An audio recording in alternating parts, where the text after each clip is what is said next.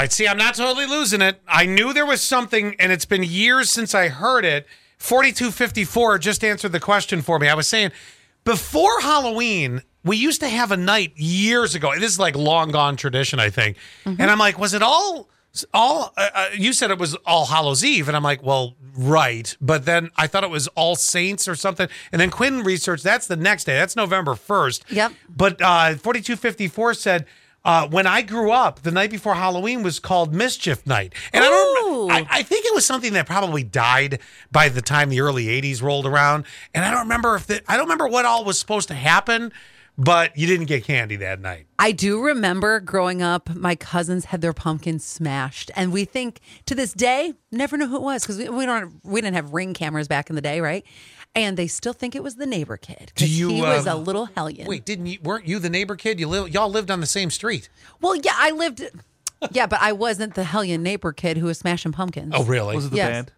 Yes, it was. It was. Now, I have to ask, was that the night before Halloween that happened? It was around that. It was either the night before or it was Halloween night because I remember her crying. Interesting. Yes. Maybe it was Halloween. Maybe we came back from trick-or-treating and she's like, my pumpkin smashed in the street. So Michelle texted. She goes, I participated in Mischief Night in the 80s. Yeah, see, I think it died somewhere in there. Oh, there's another one. They still do Mischief Night in New Jersey. What do they do? I think it's pranks.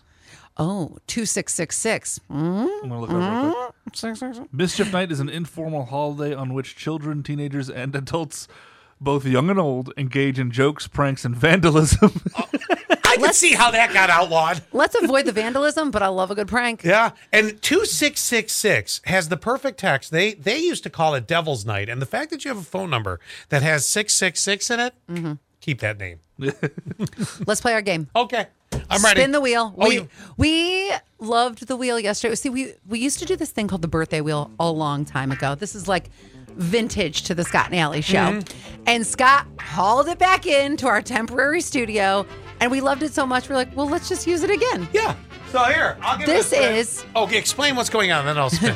Who on the show is more likely to Halloween edition? So we have 11 categories on the wheel. Scott will spin it. It'll stop on one. And you guys can text 71231, keyword sass, and tell us who on the show is more likely to. Okay? Are you ready? Yep. The way the wheel's positioned, Allie, you're going to have to read it because, unfortunately, I'm like twisting all over to see it. I can reach it. I just can't see it. Who on the show is more likely to walk alone through a haunted attraction? All right. I think I have my answer. I have my answer too. I do too. I'm going to tell you 6015 says Allie. No. 6908 Allie. 3490 Allie. 0848 Allie. No. Scott, you tell them how I am.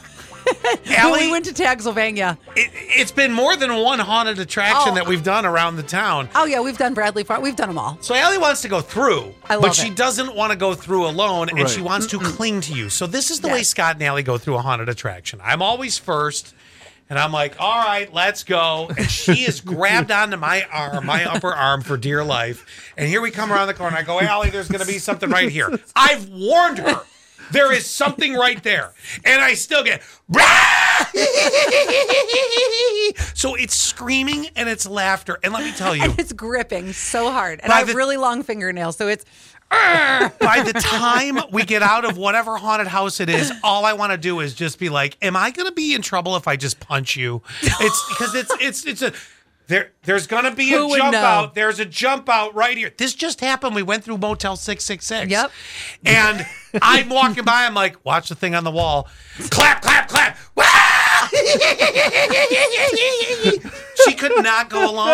I can picture it so well. I love being scared, but I hate being scared at the same time. And Quinn, apparently, you just don't want to. You're not going to go alone. I'm trying to avoid lawsuits because if I go in alone or with people, someone's going to get punched. Oh, you're that it's just guy. reaction. It's just I'm just it's self-defense. I don't know. Okay. Do you guys want to spin the wheel again in a minute? Yeah, we'll do it again in a couple minutes. We'll keep. We have a bunch of these to find out who. So Scott was the answer. Is I that, was the answer. Yes, Scott is definitely the answer. I would go through, and he'd be like, Hey, what's up? Yeah.